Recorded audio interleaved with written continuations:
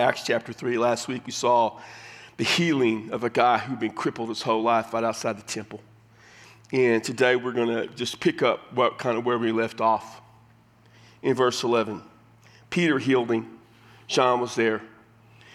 And he was walking, and verse 11 says he was clinging to Peter and John. I can imagine that. You've never walked, and all of a sudden you start walking, you leap, and this is whole. Everybody's staring at you. Everybody knows you're the cripple. Everybody looking at you, talking, pointing, and he's just hanging with those guys. You ever been in a situation you didn't know what to do, and you just found someone you knew, and you just kind of hung with them? All the people ran together. That's part of it. To them in the so-called Portico of Solomon, full of amazement. Portico of Solomon's out in the temple area as a porch. And they were just flocking. Because everybody knew this guy had always been crippled. His whole life he'd been crippled. He'd never been able to walk. And they all knew that. And then they healed him, so they were all there. And Peter, Peter's good Baptist preacher. He always sees the crowd, he takes advantage of it. The only thing he didn't do is take an offering, but it's okay. He saw this, he replied to the men of Israel. That doesn't mean he was excluding women, it's just a phrase. Why are you amazed at this? Why are you gazing at us as if by own power of piety we made this guy walk? Piety. Why are you shocked that this guy walked? Well, because he was crippled his entire life. And no one has the power to heal crippled people. No one. But God. They did believe God could do it. And they believed maybe if God worked through someone. So, they didn't believe these guys were gods. So the only answer, because they're Jewish, was that somehow God worked through these guys. And that was what was amazing. And so Peter's like, we don't know why you're amazed. He knew why they were amazed. It's just kind of a figure of speech. Notice what he says in verse 13. The God of Abraham, Isaac, and Jacob, the God of our fathers. So he's referencing the historic God. So notice what he's doing. Christianity is Jewish at this point. Jesus has fulfilled the Old Testament expectations. I tell you this all the time. The Old Testament is the book that promises something. The New Testament is the book that fulfills it. The Jewish faith, that was originally intended, promised Messiah, that was Jesus. The Jewish faith wasn't God's primary plan. People think that and you get it wrong. Read the New Testament and get it right. The plan was always Jesus. Genesis chapter 3, verse 15. The plan is always the Messiah. He fulfilled all that was supposed to be there. And so they refer to the historic God of Abraham. By the way, as Jesus said, he still is the God of Abraham, Isaac, and Jacob because they live. He's glorified his servant Jesus. Can you imagine the concept of God glorifying a person? Because I can't. But Jesus, he did. And he gives the reason God led him, he's wise, his son. He says, by the way, this is so classic of Peter. Peter does this all the time early on. The one whom you delivered and disowned in the presence of Pilate when he had decided to release him. You delivered Jesus over to be crucified. He had already said in chapter 2, you crucified him, God raised him from the dead. He's going to say it again and again and again. That is one of the central messages in the book of Acts, especially early on. You crucified him, God raised him from the dead. You gave him up, God raised him from the dead. Later on it'll be, he died for your sins. He died because of what you did, and God raised him from the dead. Never forget, Jesus died of his own free will, his freedom to choose. His free will, he went that. But he also died because we were responsible for it. In the general sense, we're responsible because of our sins. In a specific sense, the Jews and the Romans were responsible because they killed him. And he said, you did it. Pilate wanted to let him go. You don't hear that part very often, do you? Just think about it. They brought him to Pilate. Pilate didn't want to do it. But you pressured him so much, he did it. And it gets worse. You disowned, he says, the holy and righteous one. Calling him the Holy One, the word holy means to be set apart. God is holy, only God is holy. The righteous one, the one that is morally just and pure. He said, and instead you asked for a murderer to be granted to you. You condemn the one whom God glorified as holy and righteous, and instead you ask for the exact opposite, a murderer. Remember, those guys, the guys on the cross weren't just thieves. Barabbas was one of them. They were insurrectionists. They were murderers. Thieves in our sense of the word. They were a thief in the sense that they used to, but they were murderers. And he said, you asked for this guy. No one wants to hear that, right? You don't want to come here and me to tell you how horrible you are. I don't want you to tell me how horrible you think I am either. But we do have to recognize we're sinful. Part of the task that we have is to point out the fallenness of all of us. Now, I usually don't use as harsh a terminology and as harsh a tone maybe that Peter's using, because I don't think that'd be effective in our generations today. Some preachers think it's effective, but they're usually at smaller churches, so that probably proves them wrong. But you still have to point out that we sin. And you have to point out our rebellion. We cannot escape that. We cannot escape our sinfulness.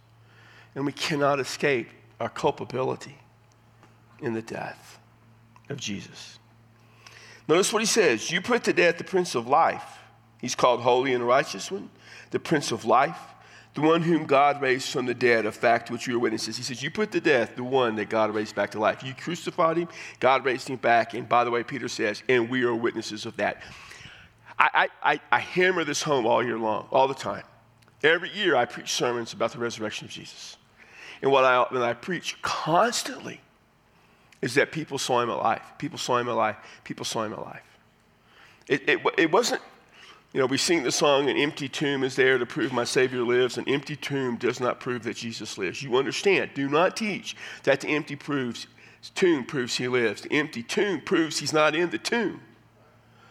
Listen, my bank account's empty. That's all that it proves is my bank account's empty. It doesn't prove where it went. I know where it went, but it doesn't prove it.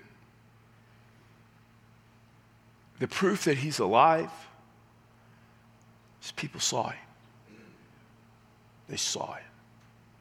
We preach a message about a man who was fully God, fully human, who died in our place on our behalf, who was buried and who was raised back to life, whom people saw. Sunday, I'm preaching from 1 Corinthians 15, verses 50 through 58, primarily about, talk about the second coming of Christ and the resurrected body. And it's in reference to the fact that people question the resurrection. Chapter 15 begins with this an amazing announcement by Paul about the gospel.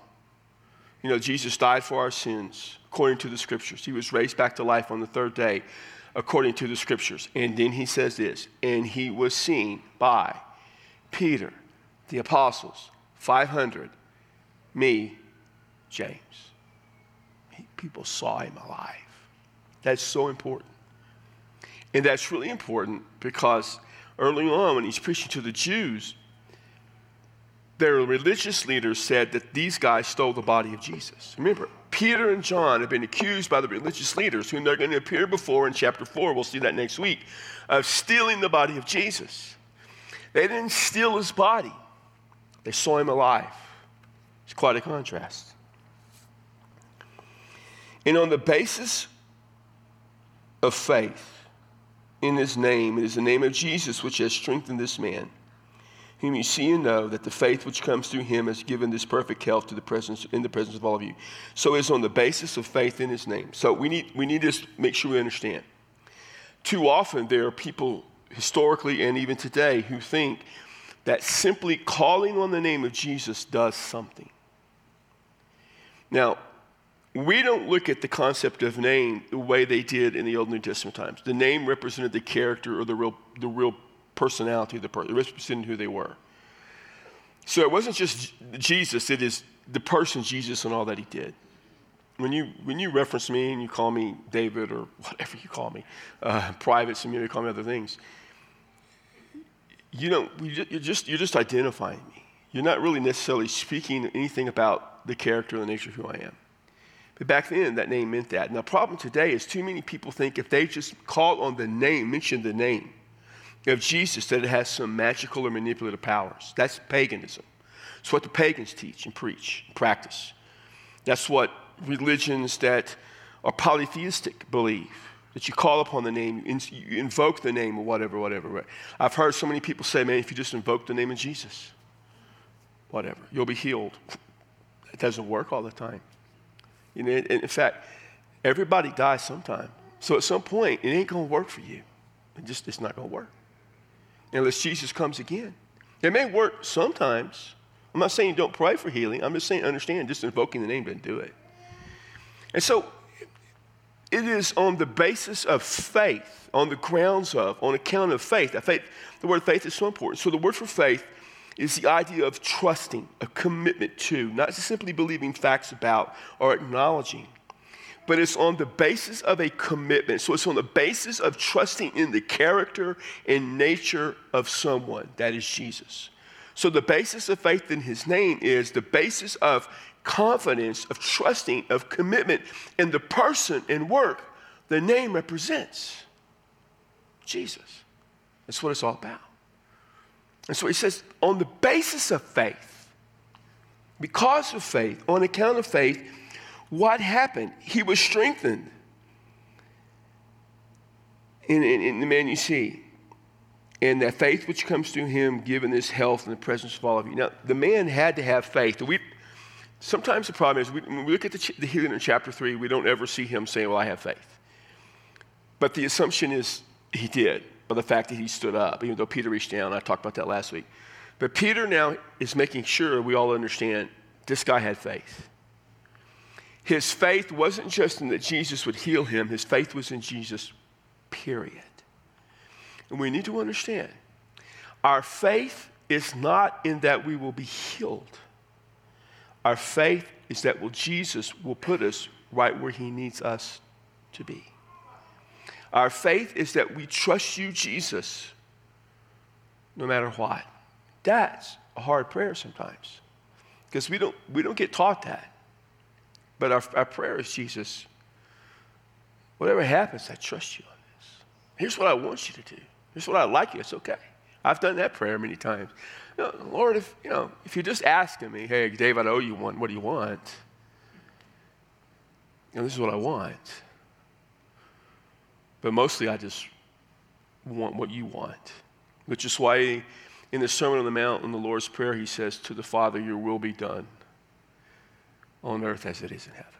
That's why in the prayer in the Garden of Gethsemane, he said, Father, your will, not mine. Because ultimately, we want what God wants. Sometimes, can I just share this with you? It's hard to want what God wants. It just is. Because we don't understand things the way God does. You know, maybe if he gave us a heads up of what was going to happen down the line, it's not always easy to pray, God, whatever you want. It's easy to say it, but it's hard to mean it. It's what I want. And now, brethren, I know that you acted, I love this, in ignorance, just as your rulers did. Now, this is steeped in Judaism. Now, last week, I talked about Paul telling the Athenians that they had an ignorance, unknown God. You were ignorant. Here, that meant a general lack of knowledge of God. Here, the ignorance is different. It's to deal with, in Jewish lines, go back to the Old Testament, there were sins that people committed unknowingly and knowingly. There were sins of ignorance, that you did things that you didn't know or you weren't aware of, or you didn't mean to. And then there were the willful sins. So he's acknowledging that concept. So he is giving them the benefit of the doubt. He's saying maybe you and the rulers acted in ignorance, but not anymore. No. But the things which God announced beforehand by his mouth of all the prophets in his Christ would suffer has been fulfilled. He said, I want you to know you may be ignorant, but you're ignorant no more. Because the Christ was Jesus. Everything that the prophets announced, whatever it was, he has fulfilled. And I think we should understand that even the ones yet to come, he has still fulfilled in the fact that you have what we call the future of certainty. that because the Christ fulfilled what he already did, and he's coming again, he has in essence already fulfilled them. Their fulfillment is certain. So whatever could be taken in the Old Testament, the prophetic word, whether you understand it to be referencing Jesus or not, he fulfilled it. So there are lots of passages that if you just read them, you don't see them dealing with the Messiah in any way. And then the New Testament says, oh yeah, Jesus fulfilled that. I'm like, let me go over there. Well, okay. I can see that now. But when I just read through the Old Testament, I don't. So I'm doing a lot of reading the Old Testament as well as the New Testament, but the Old. And so, I'll read things. The other day I was reading there through something. I'm like, oh yeah, I know where in the New Testament that's fulfilled. I know where that's fulfilled. In a minute, in just a second, we're going to see him talk about the suffering of Jesus.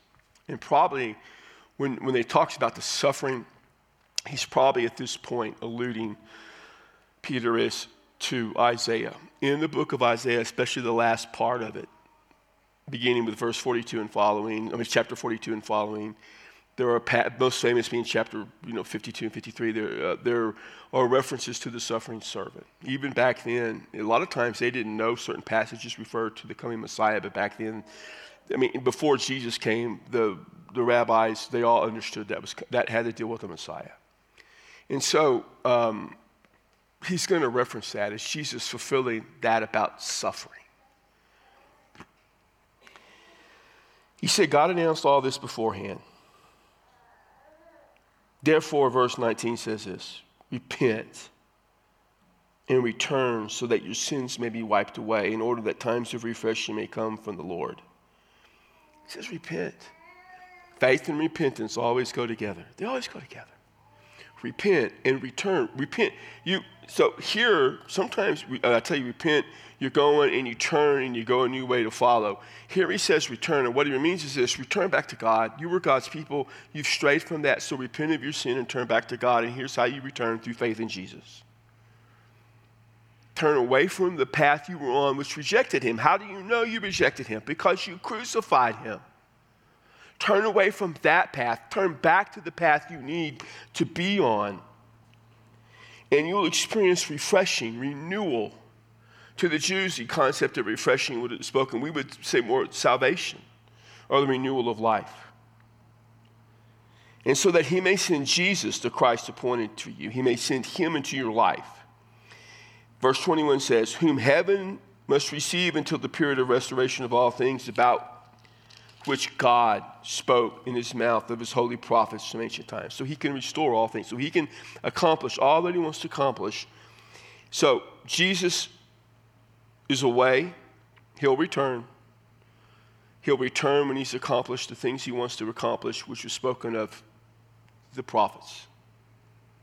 And so we have, this understanding, this reference to the idea that the time between the first and second coming of Jesus, things are being accomplished that have always been a part of God's plan because all the prophets talked about it. Now, what's interesting is with all the prophets, our understanding of prophets sometimes is different than their understanding.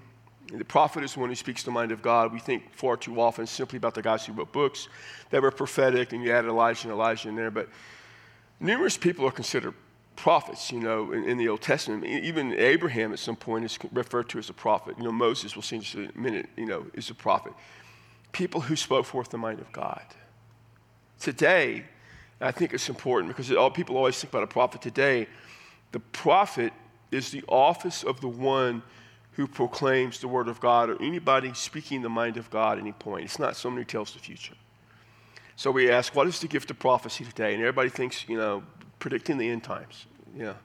No, it's what I have. That is what I do. I take the word of God. I speak it to you. I am fulfilling the prophetic order because I am proclaiming God's word to you. And that's what that is. So lots of people in the Old Testament proclaim the word of God. And then he quotes Moses from Deuteronomy 18 in verse 22. The Lord God will raise up for you a prophet like me from your brethren. To him you shall give heed to everything he says to you. So Moses is saying, the Lord will one day raise up a prophet like me, and he is saying that prophet like Moses is Jesus. And in many ways, especially to the Jews, Moses was the prototype, or he was the foreshadowing of the Messiah.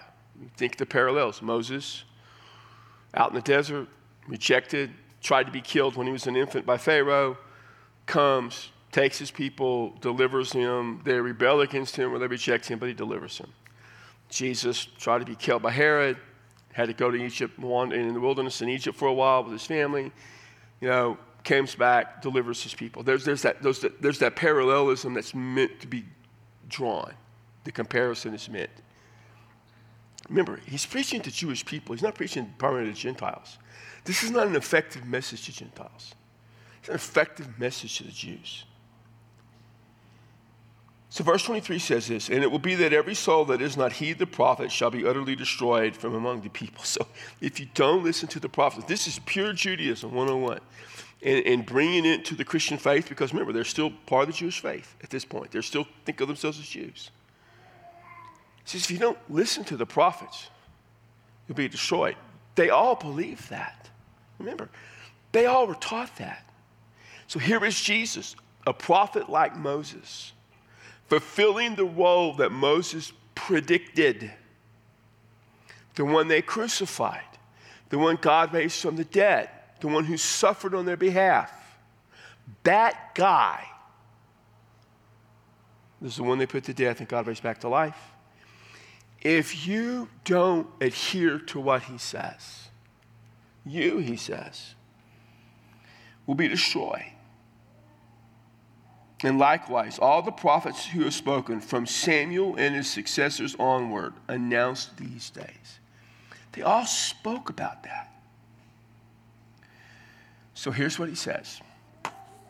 It is you who are the sons of the prophets and of the covenant which God made with your fathers, saying to Abraham, and in your seed all the families of the earth shall be blessed.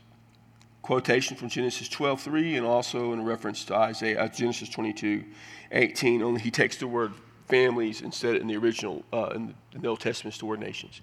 So he's saying, God made a promise to Abraham. All the fathers knew this. All the world, all the families will be blessed through your seed.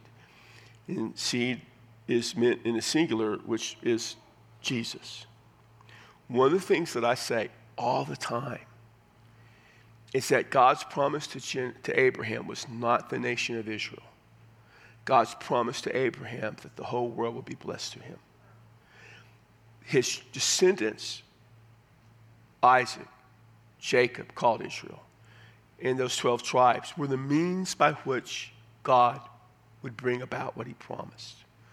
But God, from the very beginning, promised he would save us through Abraham's seed. Now understand, if you say, well, I don't think that's what it says. Well, you're arguing with not me, but Peter. Okay? I hear people all the time say, that's not what it says, that's not what it means. Well, do you read the New Testament? Because sometimes I get the feeling people don't read the New Testament. Sometimes I think people read the Old Testament, and they read books people wrote about the Old Testament, and they come up with these whole plans and these whole theories and all these ideas and theologies and doctrines that if they just read the New Testament as it was written, they wouldn't believe that. I'm just saying, sometimes I don't know what else to say to you. If you don't think what I just said is true, you know how to be. Peter says this. If you believe the Bible is God's word, and I hear people, well, I just believe the Bible's God's word, and Genesis says this. Well, I believe the Bible's God's word too, and in Acts it says this. We got a problem. I think you're wrong. Now, I say that a lot of things, not just about Scripture, but in this case. And I'm just saying, he's telling the people of Israel everything you wanted that was promised to Moses and to Abraham. Jesus is it. The prophet, that's Moses. That's Jesus. The seed of Abraham, Jesus. For you first, get this, God raised up his servant and sent him to bless you by turning everyone away from your wicked ways. He said, you first. You're the first group, whether he means Israel as a whole or the people here to hear this first message. What he's saying is this. You have the chance, right here, he says. He raised up his servant to turn you away from your ways of rebellion and be saved. I've never actually preached a sermon from that verse. I need to do that sometimes. That's a pretty good verse. He has come to his servant to bless you, to save you, to turn you from your sin. Now, remember who Peter's talking to. He's talking to these Jews who have flooded the temple area because this guy was healed. How did you do this? Jesus tells them. Peter tells them. I did it in Jesus. This guy had confidence and faith and trust in Jesus. That's how it happened. And this is who the Jesus is. He's the one you crucified whom God raised from the dead. You crucified him in your ignorance, but you can't do that anymore. Because when Moses promised a prophet who would be like him, that's Jesus. And when God promised to Abraham that he would raise up a seed to save the world, that's Jesus. And now you know who he is. He died for your sins. God raised him back to life. Repent and turn away from all that. And he'll save you from your sinful, wicked life. Now, that's the gospel message. And Peter preaches it in a form that's different than probably we're used to hearing, but a form that connects with his audience. And one of the great things, if you read the book of Acts and all these different messages, Peter preaches them and Paul preaches them. And, and last Sunday I was talking about Paul in Athens. It's amazing how these guys knew how to consider their audience and how to take the gospel and shape it to connect with their audience. And it's not just crowds, but even one-on-one. You've got to know who you're dealing with. How do you convey the truth that never changes, the message that never changes, the Messiah that never changes? How do you communicate Jesus as Lord and Savior and the cross to different people in different ways? Sometimes we're not successful in sharing Jesus. It's because we don't think about the people we're sharing him with and how we get that message to them. Peter does it in a very direct Jewish way. He appeals to Moses and Abraham, connects. Paul will do it in Acts chapter 17 to pagan philosophers in a different way. But you notice what they both refer to? Both of them, it came back to the cross, to the resurrection. When all is said and done, the one thing you have to communicate is Jesus died on the cross for our sins. God's raising him back to life, and you have to trust him. That has to be communicated. How you communicate it is not what's important. As long as it's, it makes sense. I want to qualify that because you may come up with some weird things. All right, well, next week we'll pick up on chapter 4. It continues as they go before the Jewish leaders. And I'll see y'all later.